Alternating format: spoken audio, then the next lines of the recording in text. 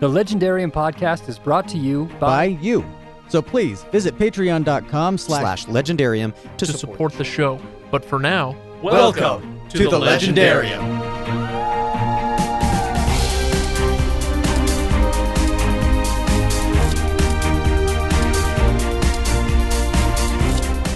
That's interesting. Yeah. My wife is the same way. Mulan is her. She's like, I'm not a princess.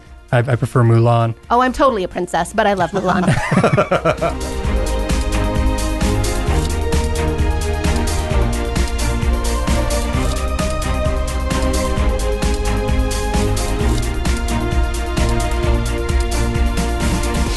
Ladies and gentlemen, boys and girls, welcome to a special Disney edition of the Legendarium podcast. We hope you enjoy our discussion today as we cover the magic of Disney in storytelling. Please remain seated, permanecer sentados, por favor, as we introduce your panelists. He's loud and grumpy. He's our own version of Harold the Yeti. Steer your bobsleds away. It's Ken Johnson. Yeah, with 20% more dopey to go with it. As sweet as a warm churro and as bright as the nighttime fireworks spectacular, it's Megan Smythe. Hi, everybody. I have nothing clever.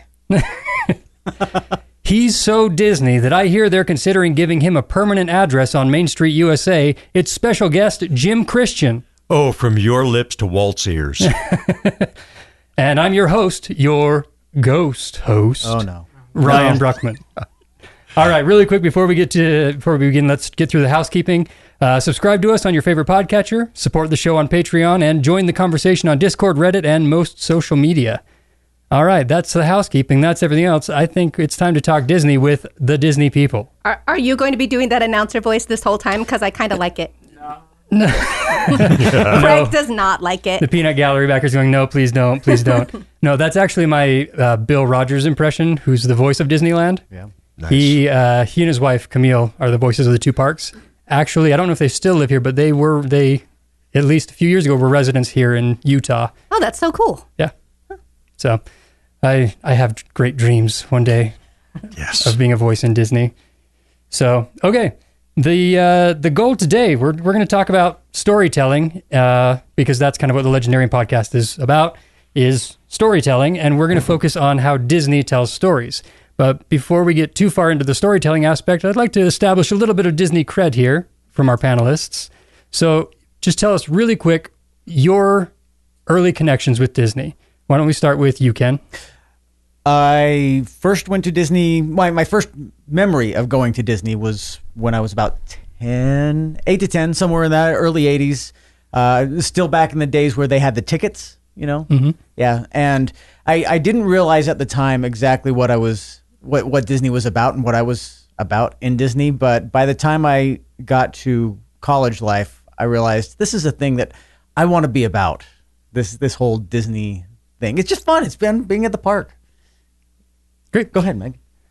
My introduction to Disney, my dad has always been a fan. He grew up in California in the 50s and went to Disneyland when it was brand new and would tell stories. I know he's had a Mickey Mouse watch, a vintage Mickey Mouse watch that he just keeps replacing the watch band on. So we would go and we'd visit, but probably my main is from the movies and the Little Golden Books. I don't know if anybody else remembers those, but I've always been about Disney characters. Remembers them? Come on. Some of us still have them. Some of this include me. All right, Jim, what about you? What are your early connections to Disney? Combination for me.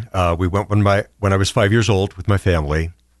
Also, I started playing piano when I was 6, and my mom was a big musician, and so filled our house with music, including Disney music, sheet music, and recordings.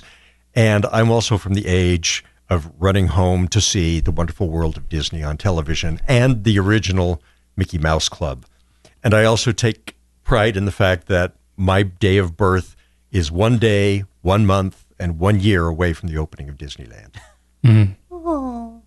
Which we're going to kind of celebrate again this year now that they're hoping to reopen the parks same day. On the birthday. Yeah. Which I think if there's a more fitting day, I can't think of it. I'm excited for that. Yesterday. Yeah. Well, yes, other than the fact that we all want to be there like now. But okay. Although Jim, I want to point out, he has a very special connection to Disney right now that he does, microphones and all that as well. I do. I have a podcast called That Old Mouse Magic that has just started, and just today we hit our 1,000th download. So we're delighted. Just barely got started. But I've already had Ken and Megan both do interviews. It'll be podcast later on. So Ryan, you're next. Oh, all right. I'm ready. Coming up. I'm ready, I hope. Okay, so let's talk a little bit about storytelling. And I always hate when we start out and you get into like the Webster's dictionary definition of storytelling is, but... The Webster's dictionary. Webster's defines fantasy. I do think we should take a minute to kind of identify what are some of the storytelling pieces that are important so that we can have a common definition there for them when we talk about Disney versus... this is something that Disney does exceptionally well, but it's also a piece that you'll see in any storytelling piece.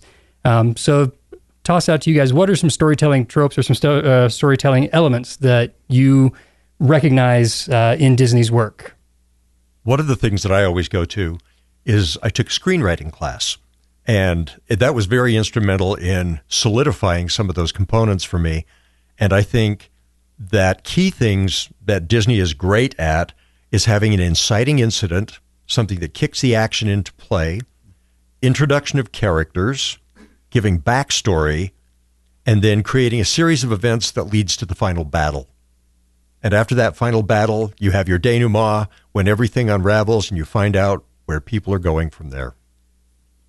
I agree. I think that's pretty standard. I feel like that's pretty standard across all their mediums there. So, well, I think part of maybe not I'm going to say a fundamental part of fantasy storytelling is the fantastical setting. Also, it's something that is, well, I'm going to say fantastical again, but it's something that's unique. There's magic involved, or there's something that is different than real life. I guess we'll say, castles, for example, magical animals, magic. That sort of thing, and most Disney stories incorporate some aspect of that. I think that Disney is absolutely a master of creating environment. So you go, it's an Arabian Night. Here we are with Aladdin, and we're in the desert. Well, 101 Dalmatians, we get spots all over the screen in the opening credits, and they just help immerse us in the world that they're about to create. Yeah, I feel that that's a piece that is consistent across both their media, like their movies, their animation, everything here, and their live events, their storytelling in their parks and everything. Just the level, I think it's in one of the Imagineering story episodes, they talk about like the 4 levels of detail that they have to go to in their storytelling. Yes. Being farther away, close to all to the point where, a level 4, I think it is, it's the door knocker. When you're right there, it has to feel real. It has to feel the magic there.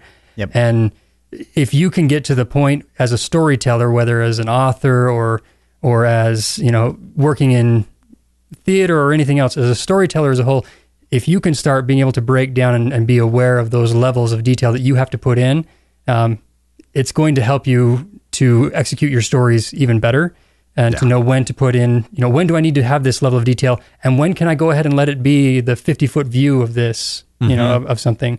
Because how many books have we read where we go through whole segments where they're talking about the beauty of the landscape, whatever, we're kind of like, yeah, okay, that's, thank you, I see it. But I don't need to know how long that tree's been there, I think, and move on.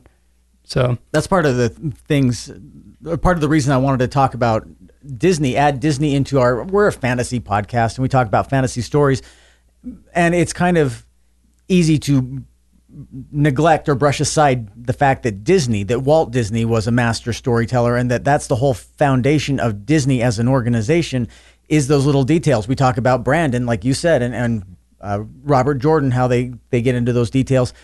That's all Walt was about, was getting every single little detail, and not just for the sake of the details, but for the sake of making the reader or the viewer or the park goer, the guest, feel fully immersed in that story, right down to the smells at the park. I mean, come on, they don't neglect a single scent, I think it's interesting because when they, when you talk about, especially park experience or whatever, but the idea of an immersive, of getting your setting so accurate and so fully immersive that you lose the technological side of it. You lose a lot of the yeah, we know it's projection mapping. We know it's all these other things, but I wish I could remember the phrase, I think it's by, not Asimov, one of the authors who said that any technology sufficiently advanced would... Arthur C. Clarke. Thank you. Arthur C. Clarke. Any technology sufficiently advanced would appear as magic. Yeah. We've talked about that in Lord of the Rings and the elves and how they don't view their work as magic or whatever. But in Disney, that is the ultimate goal, is to get your, especially in the park settings, is to get your story to the point where those seams disappear. Yes. And you focus just entirely on being immersed in the magic there. Yeah. And I think the people who enjoy it most being in those worlds are those who let the seams disappear. Mm-hmm. Does Disney seem to you to have a greater handle on how to portray a villain? We're jumping straight to villains. Well, yeah, because I don't know where else to go with what we were talking about. But the reason I bring it up is because we talk about Marvel. One of the biggest complaints about Marvel, which is now a Disney property, is that all of the villains in the Disney or in the Marvel properties just seem like carbon copy, hollow versions of the hero that we see once and they're gone, except for a couple of exceptions, Loki, Thanos, that. But it seems like in the Disney animated features, the villains really have some weight to them. And I use this as evidence for this, the fact that a lot of people at the parks, for example, will bound as villains, will gravitate to villains, will take villains, or say some of their favorite characters are villains. And I think going back and looking at him, you can really see that he does a good job. They do a good job, I should say, of giving us a reason to care about them. More than just, this is the bad guy. This is what we have to overcome for our heroes. And once that's done, great. You know what I mean? Yeah, that points out a really good, actually, it's, I think, one of the pieces of storytelling we haven't touched on yet, and that's character. Yeah. It's quality character, and we can jump straight to villains here because, well, they are characters. Yeah, they are characters.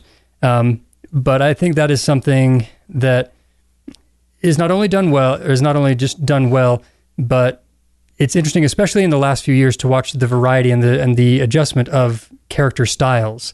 In early years, we have our fabulous, our Fantastic Fab Five, the Mickey, Mickey. We have that grouping. Yeah. And now we're looking at a new generation here. We've got new characters in Moana, the Elsas and Annas and the princesses. We've got the Onward recently. Oh, yeah. Like, we have this whole new style of character that's connecting in a little bit different way than, the way that the originals might have connected with, the classics might have connected with us. But they're still good characters. There's still a connection to them inside of their story. Right. I think one of the things that distinguishes Disney villains is how tasty they are. They've got flavors. And you can start off with Queen Grimhilda. That's her name from Snow White. Yeah. That everybody just thinks is the Wicked Witch or the Evil Queen. The Evil Queen, yeah. Right. But she starts off, and she's one of the most two-dimensional of the Disney villains. She's kind of evil and vain. Boom, you got evil and vain. Look how far that has come with Mother Gothel. She's evil, she's vain, but she is so duplicitous. She schemes so much. She is so ruthless. And she plays the good mom, bad mom so beautifully, and just the differences that you get. You take somebody like Yzma, who is just this gorgeous caricature, but you buy everything she does, and with a voice like Eartha Kitt interpreting that. Absolutely. And you contrast those to somebody like James Woods doing Hades, who is just this creepy goon, but when he goes evil, he goes way dark. And you've got Frollo, who is like the ultimate dark, because there is nothing. There's no charm, no humor, not an ounce of it in that man. And so as you go from piece to piece, you see these villains and you go, wow, what box are they going to unwrap next? They are not carbon copies. you compare a Captain Hook to a bowler hat man, and you find out that the bowler hat man isn't the villain. The villain is Doris. Right. You know, and Yeah. just one thing after another, it's just a cavalcade of surprises. And I think that's why we like them so much. I think part of it too is they've started building up their protagonists so much. They're making them really complex characters that we can relate to and we want to look up to, where Yeah. you have to have a villain that pushes them somehow. So the villains have become a little bit cooler, a little bit craftier. Yeah. They have a whole lot more personality, because if you don't care about the villain, you don't care about the story at all. You need to have a good villain to start the character on their journey and really make them shine. Right. I was having a conversation about villains a few days ago with my wife because she was doing a watch through of all the animated, just kind of going back through them all. Nice. And we talked about how some of the most dangerous and scary villains in the stories that they've told aren't your Hades. They're not, it is a Mother Gothel. It's a Lady Tremaine in Cinderella. yes. Yeah. Oh, delicious. My personal favorite, of the one that I was like most afraid of, was it Percival C. McLeach from Rescuers Down Under? Yes. Oh yeah. Willing to feed a child to the crocodiles. Like, I did not realize, watching it as a kid, that was one of my favorite ones to watch. Yeah. And I'm sitting here going, okay, this is fun. And I go, wait a minute, this is dark. Mm-hmm. This is a lot darker than I remember. And he's a bad, bad guy. And we show this to children. Right. Partly because they need to know that there are scary things in the world, but they also need to know that they can overcome it, and your skills could be used in a lot of different ways. That's actually something one of our listeners, Little Red Book on Discord, brought up and asked us. She says, despite the fact that Disney makes kids movies, there are a lot of terrifying images in them. What is the role of confronting fear and evil in stories for kids? Is it important? Is it part of what makes the story compelling? Quick, call Matt Woolley. Remember him? I'm going to go big yes on that. Mm-hmm. The first animated feature that I saw in a theater was Sleeping Beauty. I was sitting on the end. I crawled out of my seat and hid in the aisle from Maleficent because she freaked me out. Her goons freaked me out. The shadows dancing on the wall as they were around the fire. She's terrifying, and we don't ever get a backstory on her in the original Sleeping Beauty. She's angry. She gives a curse.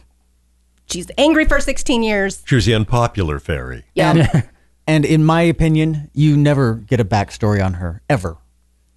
Agreed. Never, ever get It's a too bad backstory we on never her. got a They can backstory from exist in Maleficent. separate worlds. No. You can let No. it go, Ken. No. It's fine. No, don't side hold it with back Ken on anymore. this one. No. Are you going to start singing Let It Go, Ken? You said let it go, so I. Okay. But All right. yeah, there's no backstory for Maleficent. There just isn't. Some Right. people are just bad, okay? And that's the way it is. We should Ken- let Jim finish his thought. Please. Anyway, whatever that thought was. No, but just saying that it's okay to have bad people in stories and bad forces in stories so that children learn how to discern between who to trust and who to not trust. And to sugarcoat everything so that children don't have a sliding scale that they have to learn about evaluating choices and consequences and things like that, I think does a horrendous disservice. I think that when, we gloss over,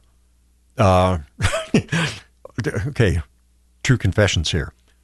In quarantine, I have been binge watching Desperate Housewives. I love that show. Which I started watching because they ran it on a loop on a Disney cruise. And so when we go back to our cabins, we would all turn that on and see it. A Disney-owned channel, right? Right. Yeah. it's ABC. ABC. And one of the episodes is about a school play with children, and they're doing Little Red Riding Hood, and there's one of the women who wants to take the wolf out of the equation because she thinks it will terrorize the children. And everybody else goes to bat against her. And in essence, she becomes the big bad wolf in the storyline. What's interesting to me is we show these kids these scary experiences, but they're in a safe place. They're in our living room. We're in a movie theater. if you're on an attraction at Disneyland, you're sitting next to your mom, like somebody who can take care of you, somebody who can keep the villains away. So you start to realize this is a manageable thing. They're scary, but you're still safe. I think they become really good teachable moments for those who have kids or who are connected in raising a child in some way. They're very teachable moments when you use these stories. I mean, we've talked about that multiple times about the use of stories to teach and to, as adults, we try and pull story lessons out of our fantasy and out of our different readings so that we can better ourselves. Mm-hmm. Well, the children are doing the same thing with these stories here. I remember my son does not like going to movies. He doesn't like going to the theaters. He loves watching stuff on TV at home or whatever, but does not like going to the movie theaters. And so we tried for the second time to take him to a movie, and we took him to see Ralph Breaks the Internet. Yes. And for the most part, he was fine. He was enjoying whatever. And then we get to the part in the Mega film Ralph. where you get the Mega Ralph made from, spoiler alert if you haven't seen it, I guess. But at this point, spoilers, it's been out for several years. Yeah, if you haven't seen it, it's your loss. But he actually freaked out when that showed up and started, he climbed over into my seat and and was starting to cry. He's like, I don't want to watch this. I want to go. And I was like, this is not what I expected you. I mean, it's a big, scary character, but you recognize Ralph, and so it gave me a little bit of time to talk with my son and be like, so what scared you about this? What's going on? And, we were able to talk about it afterwards and kind of calm his nerves a little bit. He still hasn't watched it again, but but you find out what your children are ready for by giving them these experiences. You go, okay, that was a little intense. So now where do we go from here? How do we talk about it? And that's one of the things that I think is fantastic about Disney stories is they are never without a lesson. They are never without a moral. They are never without a purpose. We tell this story so that we know that, it isn't just good conquers evil. That one's kind of universal, but we find so many more sophisticated themes being brought into these about, find the resources within yourself. Learn to sacrifice for somebody else or a greater good. You can rely on other people who are with you. Absolutely. Community is a really big one. I think they're a great way also to help, even as an adult, if you're trying to get better at identifying theme in storytelling in your work or whatever, go back and deal with these, more simple stories and say, okay, what is the theme here? What is the message that they were trying to convey here? And see if you can spot it. And if you can, and you can pull out the moral in these pieces here, that's going to help you get better at noticing it in more convoluted pieces as you kind of build up your skill set as a storyteller. I think it's interesting too when I talk with people about some of their favorite Disney characters or their favorite movie and the things that they'll come up with, because different things resonate with different people, and that probably is because we've all had very different experiences, and something might resonate with me that wouldn't resonate with somebody else just because I'd be like, oh, well, I had 4 brothers, and so this meant a lot to me because, Mulan is out here with all these men trying to be one of them, trying to bring honor to her father in a way that she wasn't allowed to as a woman at that time. And so it's fun to me. So like Mulan, I love that movie, but other people may enjoy it, but not to the same extent that I do. That's interesting. Yeah. My wife is the same way. Mulan is her. She's like, I'm not a princess. I prefer Mulan. Oh, I'm totally a princess, but I love Mulan. What sort of stories, what are Disney stories that have resonated with you that stick with you even now, whether they be ones you saw as a kid or more recent ones that have just really stuck, the landing stuck and the message hit, and you are now a different person or you have something to grab hold of?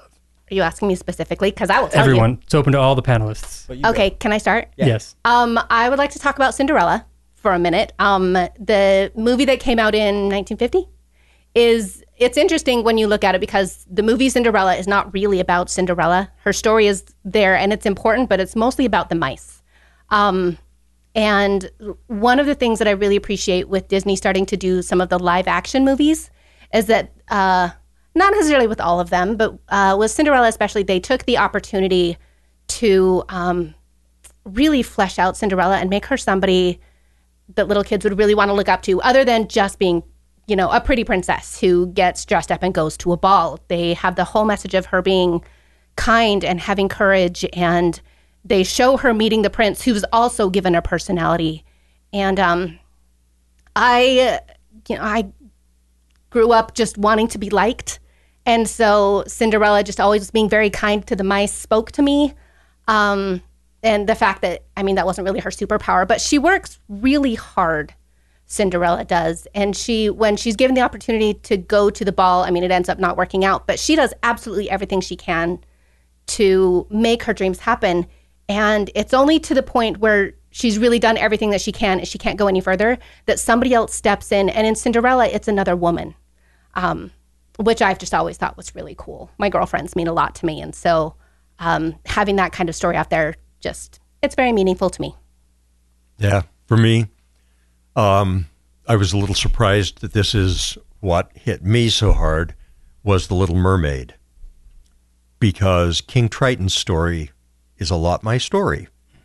I was a single dad for most of my daughter's life. And when it gets to the end and you're looking at what King Triton will do for his daughter, and at the end, when she comes back and embraces him and goes, "I love you, Daddy," I lost it in the theater. I absolutely lost it.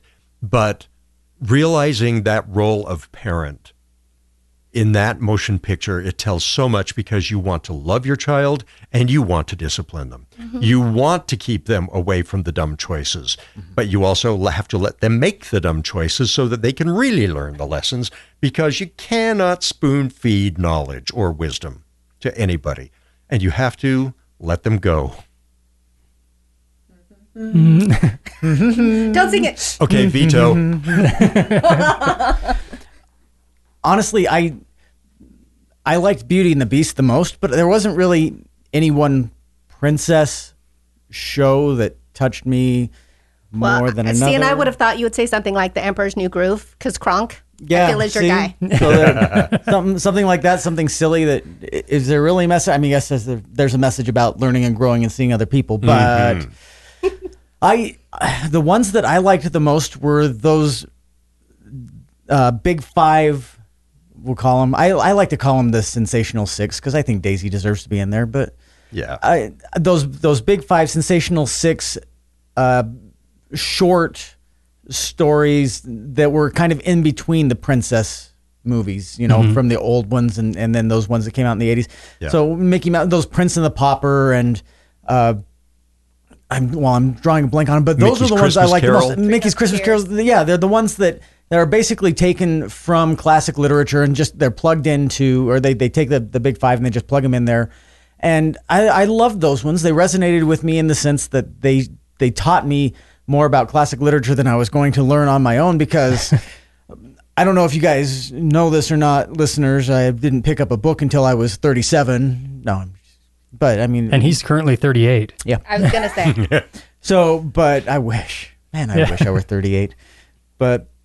So it's those ones that spoke to me the most. But as I've come to appreciate, as I've come to have kids and I've come to watch those, yeah, I love the princess shows. I mean, especially for the girl power aspects, because I have daughters who I want to realize that they're more than just, I'm going to grow up and get married and then my husband's going to take care of me. And I feel like it's been a good experience for my daughters to see independent young women who can make it on their own and stuff, and who can solve their own problems. And so there's a long answer for a short question.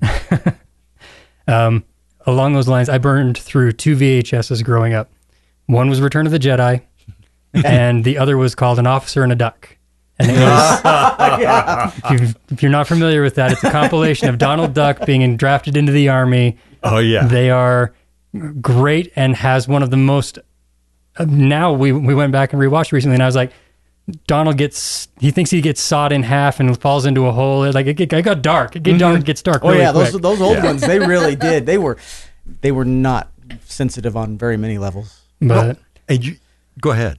Oh, I was just going to say, like, that my character, it's a character that connected with me more than anything else. I watch the stories differently now with my son, and they do resonate differently. But the one character who clicked with me and I went, there I am on stage or on screen, was Wally.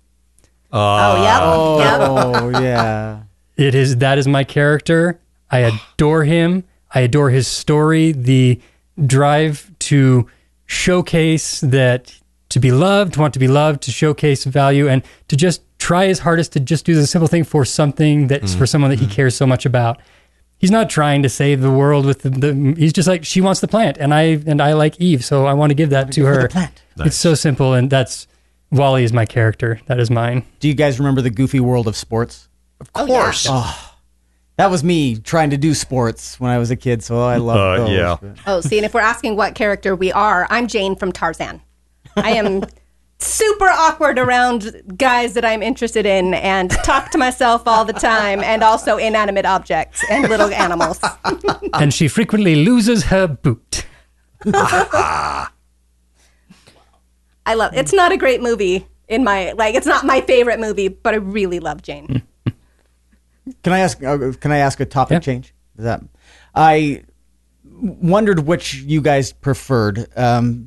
The classic Disney animation often was in like the past in Italy or classic France or medieval England, and then you come into the Pixar stuff where now we're looking at taking fantasy into the modern world or into the futuristic world with WALL-E, but I'm talking about like Toy Story and those movies, or Ratatouille, where we're bringing fantasy into the modern setting.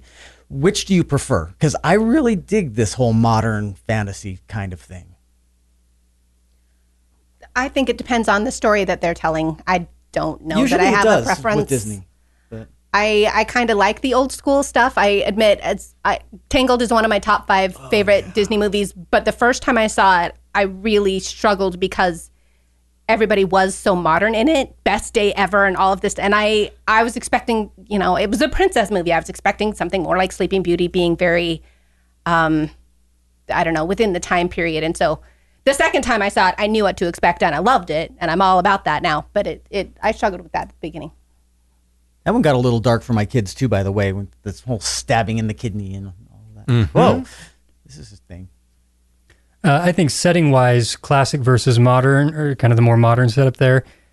For me, I don't really have a preference as to I like one or the other. I prefer the newer animation style to the older styles, just of my own aesthetic. Yeah. But in terms of setting, if the story is told well and the setting executes well, then I'm fine with it. I'm happy with it, and that's generally my feel. I love swords and sorcery type stuff, so putting it in that realm is nice.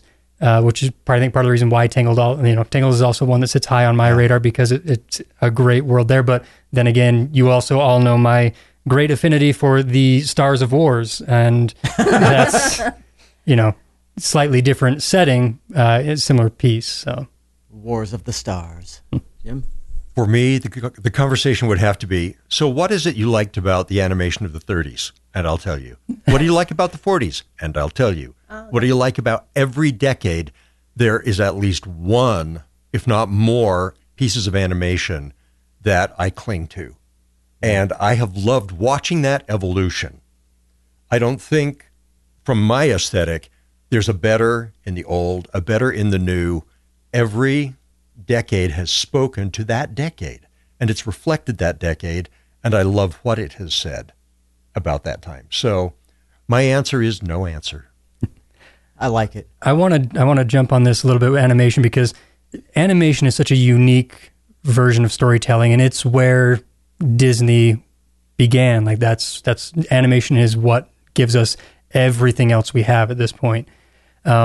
I was actually, while we were prepping for this, reading a little bit. There's a letter that Walt sent out about training animators. If you haven't read it, it's a longer memo that he put out there, but it lays out so much of what animation is and should be in terms of understanding what is it you should, like, as you're studying and preparing to do animation. Study reality, but that's not what you're trying to depict. You need to get a caricature enough so that people can recognize the reality, but be in this fantasy that we've created, this magical world here. I read through that, and it's great. And if you ever want something, if you're into animation, you want something interesting, go look up I'm really struggling today connecting things. but it's the nine Old Men. Old Men. Nine Yes. Old Men. Yeah. If you don't know anything about the Nine Old Men in animation, you need to get into that. And Even in Disney history, you've got to learn about the 9 Old Men. Yeah. Yeah. Well, and I think any artist, and especially in animation, an artist is drawing because they have a story to tell.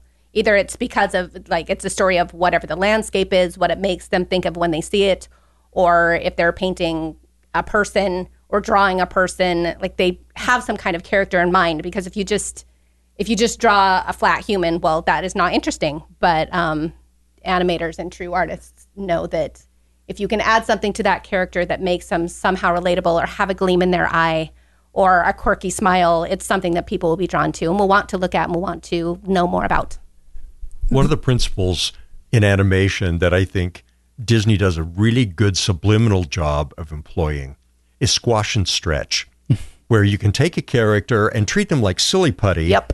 And, get them to extremes for comic effect, for horrific effect sometimes, and you watch who gets squashed and stretched and who doesn't. For example, in Sleeping Beauty, you watch Aurora. She's never squashed or stretched. She is pristine and perfect. Same thing with the prince, with Prince Philip. You go to the Three Fairies, and there's some squash and stretch that happens. You go to Animals, there is squash and stretch, and you see those changes happen. The goons get squashed and stretched like crazy. And you go to a piece like Emperor's New Groove, and your protagonist is silly putty. Mm-hmm. And so is Kronk, and so is Yzma. And you find out that humor is achieved through the various tools that the animator has. Just recently had a conversation with Floyd Norman, one of the Disney animators, who is a Disney legend. And he started off, and he said, and this is how we all start off, as in-betweeners. And he said, and if people don't understand what an in-betweener is, an animator will draw a character, and they will draw that character a few seconds later, and then they just give those two drawings to the in-betweener and say, fill in the action. And you just put everything that's in between, and you realize that Disney thinks in terms of landing those moments, and the animators land moments, looks, expressions, and then the story that happens from moment to moment is where you feel all of that action, all that motion, all of that setup that eventually pays off. Like good volleyball, bump set spike. Bump set spike. Yep.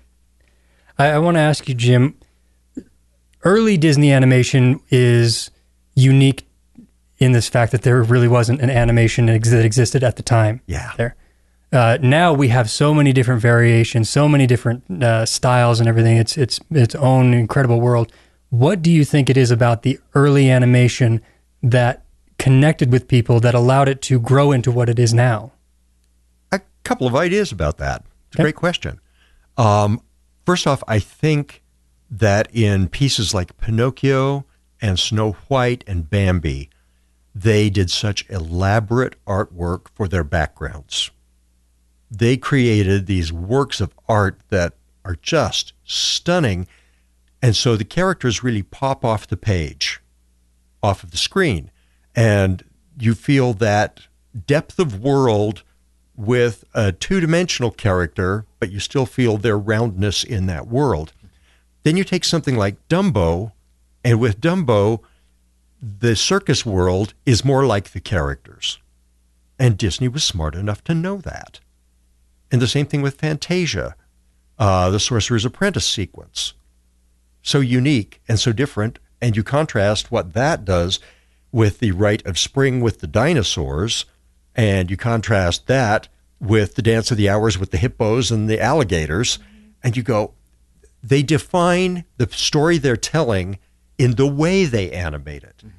With Sleeping Beauty, they definitely were going to that whole feudal / medieval period, and so they went much more two-dimensional in the environments, but that's also when they had the first use of multiplane cameras being used on a feature in that same way. And so, like when they're doing the procession at the beginning and singing about Aurora's birth, and you see all of those soldiers and citizens marching on different planes, and you go, well, that's really simplistic animation. It's almost like South Park. It's almost like cutouts moving across the screen, but it's still telling that story, and it's like you're watching tapestries. And I think that's where a lot of their genius lies, is the audience is being told how to watch that piece of animation. I had never connected the tapestry piece on Sleeping Beauty. That's going to be that's going to now I'm going to go back and be Ryan's like, okay, wait a minute, rushing out to watch wait a Sleeping minute. Beauty Next tonight. watch. Yeah, not usually when I rush to go watch, but now that's just because art style is that's connects with me. I like that. Just as another example of the growing art styles, I saw Up and Tangled in 3D the first time I saw them, because that was an option. And I remember with Up not really noticing it except for in the textures in the different fabrics in the balloons. Yes. Which was really cool. But when I was watching Tangled, that scene where they have all of the lanterns going around, I felt like I was in that scene, and I cried. It was magical. It was amazing. Disney just using every tool that they had. I'm kind of sad they don't continue to do 3D things that I'm aware of. Not really. 3D, I mean, 3D keeps coming and going in phases, but it's a lot more controlled now, and they're doing it a lot better than they used to. Yes. Right. 3D, so it's working better. But I want to grab a hold of that and shift our topic just a little bit in terms of these new and innovative ways of storytelling, and shift us into park discussion a little bit more. Okay. Because in the last 10 years at least, we have seen an exponential growth in new styles of storytelling in live entertainment. And you've all heard me geek out over Galaxy's Edge. So good. Some of the previews that they've given about the Marvel campus and the ride that they've got going there that's going to have virtual reality type setups. Yeah. I mean, we are reaching an incredible new era of storytelling where immersion is no longer just this nice concept of the world around you looks like where you're supposed to be and that you're hearing things. Like, there is full interaction with it, and that's the way we have to think and design now for an immersive storytelling experience. Yes. Yeah. So, what park-wise, favorite immersive experiences, or what is it that when you're in the parks that just takes you away from everything else? I'll go with one that I experienced just a couple of years ago.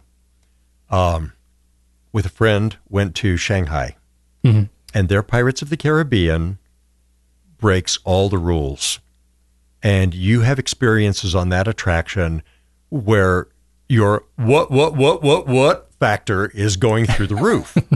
Because what they do with a combination of motion and projection and special effects and lighting and illusion is crazy. And we went on it 3 times in 2 days, trying to figure things out, and gave up. That is incredible to me. In this day and age, you go in, and my favorite attraction moments are the ones where you still, like, you know the elements that are probably connected, but you can't quite figure it out. Yeah. So, like, for example, when they brought the Hatbox Ghost back to the Haunted Mansion, one of my favorite rides, that is, like, I don't know when I connected to it or whatever, but that is one of my favorite rides at the park. And when they brought that back in, I remember watching the head go back in, and I'm like, it's projection. And it's the ghost, Pepper's Ghost. Pepper's Ghost illusion. Like, I get that, but this is so well executed. Where are the pieces? Where are and I can't quite piece it together. I know that it's there, but so I watch that even now, and I've seen breakdowns of it. I know how it works now more so, but I still watch it and go, there's no seams here. It's beautiful storytelling of this. I wish the Haunted Mansion's overall story, like if there's some novels and things like that, I wish the Haunted Mansion story was more widely known, because there is some absolutely great sub stories going on with the bride, with, the Hatbox Ghost has a story, the Ghost Host has a story, Madame Leota, everyone has a story in there. Yeah. So the grim grinning ghosts, the busts, it's all just, it's fantastic. I think my favorite is probably Pirates in Disneyland. One day I'm going to get to Shanghai. Maybe not. Also go to Tokyo because it's amazing. That's the one. That's my next. But we have to wait until the Tangled Land is open, apparently, according to my daughter, who is obsessed. She's 23. But still. Obsession knows no age. We're a group of four people who's... I was going to say, look at us, yeah. No shame. But the Pirates of the Caribbean in Disneyland, in Magic Kingdom, is the one that always brings me back when I was young and would watch it or would experience it, and just it's dark and the mist, you can smell the mist, you can taste the humidity, and it's everything about it when you come into the fort. What's the fort called? The fort by the boat. Yeah, I don't know. I think it has a name now. It has a hidden Mickey on it. It does. Yep. Yeah. But all of the experience of going through there and seeing the pirates and the townsfolk, and then coming back again later and seeing the pirates and the townsfolk, and seeing how things have changed, and still just wanting to experience it again and again. And it feels every time, the way that they have advanced technology, every time feels like it is more and more real, and it's crazy. I love that whole experience. I think that ride is one of the best examples of dark ride storytelling in the park. Yes. Oh, yeah, absolutely it is. Because you follow a narrative, and it's a pretty obvious, it's a relatively obvious narrative, even before there was a movie to explain early things. And even pre-Jack Sparrow, it was, you understood what was going on. It's what I wish Haunted Mansion was in terms of storytelling. I think there could be a narrative in Haunted Mansion that would be a little more clear, like it is with Pirates. But I've noticed a lot in the more recent rides they created. Now they have, and they do it with Haunted Mansion a little bit, but now with more of the trackless ride systems, it's a camera focus thing. They turn you to the rides are camera focus, and they shift you around and they control that narrative as you're moving through. I haven't been on them yet, but things like the new Mickey train ride out in Disney World, the Mystic Mansion. Oh, Have you been on all of these, Jim? I still have Hong Kong to go. Okay. And Mystic Manor or Mansion, whichever it is, that is my bucket list attraction. Right. That is like, I gotta. Yeah. And I have forced myself to turn off the ride through videos because I get a taste of it and I go, no, too good. Save it, Don't save spoil it, save it. it. I don't want to know. Push it away. Yeah. And that's the thing, like, I think when it comes to live event narrative, it's when you go to a lot of other places, and not to name names, Universal, there has to be more to it than just the setting. And I know that some people would probably argue with me that there are places in Disneyland or in California Adventure, whatever, where that's really all that's all it is setting. I don't personally agree with that, but that's also a bias from being trained up as a Disney fan from birth here. But I remember when we went one of our earlier trips, we spent our normal days in Disney, and then we went to spend one day over in Universal. And Harry Potter World is fantastic. It's a wonderful immersive experience. It's great. Everything else is for about 45 minutes. Well, yeah. But everything else felt very much like we have painted this to look like the world that you know. Enjoy the sights, but it's not an immersive experience. No. And that's what I want now. Even Disney going forward, they've showcased that they can do it, and I hope that they continue to do it, because that's kind of the bar for me now. When I walk into Cars Land, I want to feel like I'm in Cars Land. I want whatever it is, that's what I want, and that's the level of storytelling I need to see. I think they also have a sophistication meter that they use in terms of, based on the subject matter, the land, the focus of the attraction, how sophisticated the immersion has to be. For example, the Winnie the Pooh ride. I love the Winnie the Pooh ride. Oh, yeah. Because you just go through like 4 little Pooh tails and just pay attention to how the vehicle moves. As you're going through the rainy day, it bobs and weaves. When Tigger's there, you bounce. When it's the blustery day, you feel blown around slightly. It's like, and that's all you need. Because you've got all those sweet little details, and it's like, and the age target for that attraction is going to be younger, and that's super duper. If you had the chance to experience Alien Encounter at Disney World, that was horrifying. Yeah. It was creepy beyond creepy and claustrophobic, and it wasn't a fan favorite, but boy, they did it well. I remember reading a story about the alien actually sliding off of the track or whatever down into an audience member once, and that man has a lifetime pass to Yeah. Disney parks. Yes, please. Yep. Oh my gosh, that is. I would terrifying. take a falling animatronic for a lifetime pass. I'll put it right would. there. Absolutely. Well, and one that I think is really cool, where they do try to immerse you in that, is Turtle Talk with Crush, Yes. where they actually have the animators who are improvising and interacting with the audience. And when I went to Tokyo Disneyland, I made my friend go with me to Turtle Talk with Crush, even though we didn't understand anything that was going on. She was so tired of not understanding what was happening on anything. It was the third day. And I just remember standing in the room where they're orientating you and kind of letting you know what was going to happen. And I'm sitting here listening to this woman thinking, this is the job that I want someday, because she was so animated, so excited, and getting everybody else so excited about this experience. And she had this monologue where she just started talking faster and faster and faster. And I just thought it was the funniest thing ever. And I don't speak Japanese, but I knew what was happening. And it was so fun. And I just kind of thought that was amazing that it even transcended language for me. It didn't necessarily for the friend I was with, but it was a pretty great experience. I think Megan brings up a really great point that we haven't addressed yet, which is pre-show. Yeah. And the idea of cue lines and how you are being prepared for the experience that you're going to have. And Disney has gotten better and better and better at that. Yeah. Yes, there are still some that are just like torturous turnstiles and back and forth and back and forth. They're working to eliminate those one by one. But the Peter Pan attraction in Walt Disney World now, as you go through the various rooms of the Darling House yeah. and play with shadows and have fairy dusts, pixie dust sprinkled upon you. And the same thing with the Haunted Mansion queue line in Walt Disney World. They've just given you more to prime you for that experience, as opposed to just saying, stand in line for X amount of hours, and then you get your payoff. Well, you start getting your payoff right away. Yeah, it's interesting where they've kind of made it an incentive to wait in the entire line. Yes. The first time I went on it was the Tower of Terror. What is it now called? The Guardians of the Guardians of the Galaxy Yes. ride. Mission Breakout. I waited in the whole line because I missed the Fast Pass, and it told me it would only be a 25-minute wait, and that was not true.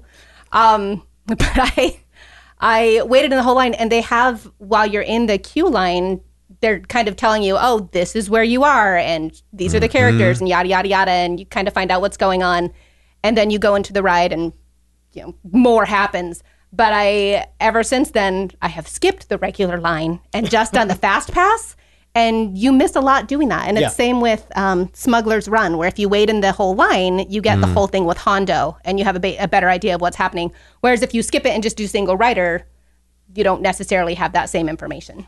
And if you go through that line and you're on your data pad, if you actually open up the Play Disney app and get through all that, there's some depth of storytelling so much there. stuff to do right there. Yeah. I remember my first time to Disney World was actually only 3 years ago. When we got into the Run Disney races. I love doing Run Disney races now. It's my favorite race. And I don't like running, but I like doing those. Absolutely. And I did it was in Disneyland that year. I went and did the Run Disney, the Light Side Challenge that year. And if you do both sides of the park, you get a Coast to Coast medal and you get the Kessel Run medal for doing the Star Wars ones. And so I'm like, you know what? I'm going to go do the Dark Side Challenge over in Florida. I've never been anything. So I booked and it was just me. I left my wife, left my son behind, everybody. I just went just me. And I'm like, I'm just going to run the races. It's fine. I have a friend out there. I'll see if, maybe I can say hi to her or something like that. But other than that, like, I'm just there to run the races. And yeah, I got in there and I went into the parks and I remember just like Seven Dwarfs Mine Train. I'm like, okay, I'm going here. And I go through that queue line. I look down and there's these gem games and I'm going, Yep. what is this? Why is this not? And then same thing, Haunted Mansion, you're going on the other side and like, they've got the player organ and things like that. I'm going, oh my gosh, all these elements are fantastic. I love all these pieces. Fantasyland left a little bit to be desired in my opinion, but the rest of the queue lines, everything, yeah, it was great. We are running short on time here. I know Ken has taken some time to actually prepare some questions for us, a lightning round of sorts. I joked about it with the rest of the team in preparing this, that I was only going to create 5, and then 17 questions later. Yeah. Did you stop at 17 when we told you to? Yeah, and then I cut it back down. So I have 8. I was like, I'm hoping we see a less number. So 8. Okay, 'cause we'll I'm try to not answer fast. quickly. I have 8, and these are lightning. Okay. Okay. So here we go. First question. Favorite of the 9 old men? If you have one. I have a feeling that Jim has one. Mark Davis. Same. Absolutely. Bring on Mark Tinkerbell. Davis. Oh, my. Sorry, I couldn't pull names You off might on like that. Mark Davis. He's the guy who was instrumental in creating both Pirates and the Haunted Mansion, Yeah. and basically started Walt Disney Imagineering. So, But Yeah. I also love Ward Kimball's Insanity. Done. oh yeah, and Frank Thomas. Anyway, okay. If you could live in any land of any park, which would it be? Andalasia. Oh, just kidding. Never mind. I was thinking movies. Everybody else go. No question. You know where I would stay. Galaxy's Edge. You would definitely I'd be stay on at Galaxy's Batu. Edge. Yeah. Just because if you have to live in a place, you have to love the environment. I would want to be in Pandora in Animal Kingdom. That is a good one. Just because it feeds your spirit. That is such an amazing park. I would probably say New Orleans Square, which is not my favorite, but pound for pound with the rides and the food. Speaking of feeding, I would Pound for probably- pound, that's where you're going to go and cut straight to food. Literally Pound, pound pound. for pound, yeah. So, your Disney dream job, if you could have one. I've got this. I would be the greeter at the Grand Floridian Hotel. All you're going to do is welcome people in who are ready to be happy. That is a good one. I'd like to create my own job where I would like to be one of the photographers, but I specifically would like to be a photographer at the rides and like take pictures of families going on the Dumbo ride, because you always want a picture of your kid and you on that ride. So, sorry, I will that. make this a quick tangent. I have looked into legitimately there are people who go and they live there, and their job is just doing family pictures for people in Disneyland. That is a thing. That is a thing. You Oh, can I'm actually doing it. also go straight through Disney and do it. It's about $1,200, but you can go in after the park closes or before the park opens to do photos in Toontown or Cars Land. You can do that through Disney. But That is amazing. the last time we went, we're usually annual pass holders, and so we don't mind dedicating an hour or two of our time doing something else. And so we went to find photos in non-common places in Disneyland for our family. So we have a photo actually up in the train station entrance. There we have one back. There's one of the lampposts where Roger Rabbit's tune. Oh, yeah. tune's been. There's a garage off to the side. No, but like there's a well. People just kind of sit there, but there's nothing really there to draw your eye. But if you frame it, it becomes this cartoonish, beautiful photo. And so we did some there. We got a couple on a lamppost over where you can get the Matterhorn behind. There's some really great spots. So that is a real thing. Yay! You could do that, Megan. Hold on to that dream. I have going to. kind of done that for some of my family, and I've actually had people who ask me, like, if we brought you out, would you do it? Yes. If you pay I for would me to too. get out there, I will do it for you. Oh, heck yeah. So that Yeah, I would What be was happy your- to just follow you around and take pictures. I love these lightning rounds. They're so I know. so so snappy. lightning. And what was yours? Dream job? If my dream job there would have to be Jungle Cruise skipper. I mean, come That's a on. good one. There's no better place for my personality than there. I had this question on Jim's podcast, and my answer was not a specific job, but any job that I had, I'd want it to be one where I could wear my own clothes. Because those guys are high up, So security guard. or executive. corporate or executive. Yeah. And I Anyway. do have like one bonus answer on this, just because Rise of the Resistance, I would absolutely want to be one of those people who takes people in through the queue line and marshals them and Me too. bullies them. Oh, yeah, That'd be that would so be cool. The power. Join the First Order. Yes, would be fun. please. All right. So grumpy. Which Disney character would you most like to, air quotes, be friends with? And the air quotes means which one would you want to be? I'm going to go with Princess Anna. Okay. Yeah. You'd be a cute Princess Anna. I know. I'm too chirpy to be one of the sedate princesses. Character to be friends with Flynn Rider. Oh, There Yes. you go. Yeah. Flynn Rider. Absolutely. Yeah. yeah, it's not one that I would ever be allowed to do, but Dr. Facilier. It's completely out of the realm of age and type and race and everything there. Yeah. But we have met a couple of awesome Dr. Fusiliers too. Yeah, I dig him big time. Give me a head and make me grumpy because it's just who I am. So, Disney pins or autographs or pressed pennies, favorite Disney souvenir? I have a very large collection of Disney pins. I have worked that system thoroughly. Oh, yeah. Same. I'm not really a souvenir person, so I'm going with photo books. It's a good one. Okay. I like it. I have lanyards that are themed. An entire lanyard that is holidays, one that's international travel, one that's just Peter Pan. So pins, pin guy. Yep. Seems like a consensus. Get on it, Megan. Favorite Disney attraction and why? I'm going with Indiana Jones Adventure because I like to pretend like I'm not really an adventurous person. So for those 8 minutes or whatever, I can be a part of the adventure, and it's awesome. And I love the music. Like it. My favorite growing up was always Star Tours Space Mountain. I love Tomorrowland. But like I said earlier, Haunted Mansion for some reason has just crept into my heart and that is my ride right now. Love it. Peter Pan is my tradition. First moment into the park, you go straight to Peter Pan. But my soul filler is Soarin'. Oh, that's a good one. Transportive. For me, Space Mountain. First, last, always. So, your favorite Gone attraction that you would most like to bring back? My favorite Gone attraction that I would bring back in a heartbeat is the original Journey into Imagination at Epcot. It was superior. It has been replaced by something that I will not give a grade to because I don't want to be hunted down. Yeah. I want the stuffed potato cabin place back. I miss it. It used to be up in, I think they actually might have brought it back, but it's where Mickey and the Magical Map is now. Mm-hmm. Yes. They had a stuffed potato there that was that was a day's meal for us sometimes. It's still there. It's there again. Okay. Yeah. I wish the People Mover back to Disneyland. You and me both. That's Absolutely. The one I want. That's the one I want as well. And go ahead. Ooh, or the Sky Buckets. Anyway, continue. Yes. Thank you. And okay, last question. Favorite Disney treat, Megan? Churro. Jim? Pass. Come back to me. Churro. I buy 2, 1 for each hand. Yes.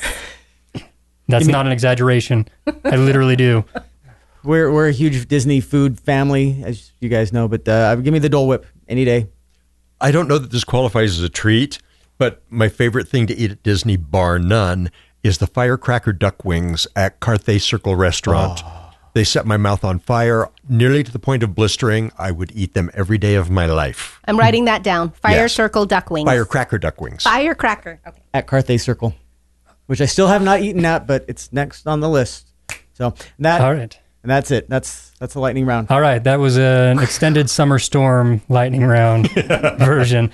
To quote Baymax, we are not fast.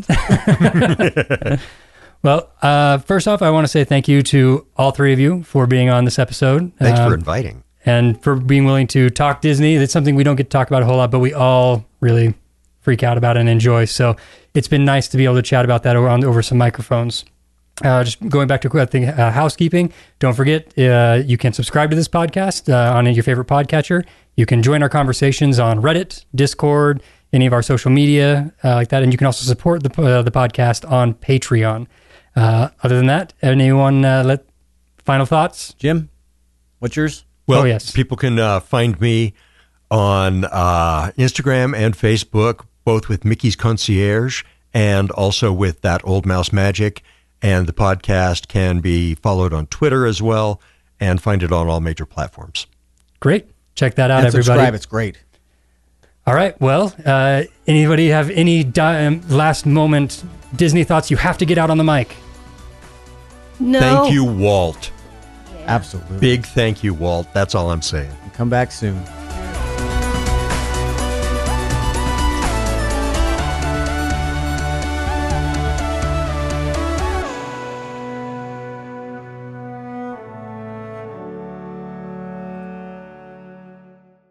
Ladies and gentlemen, boys.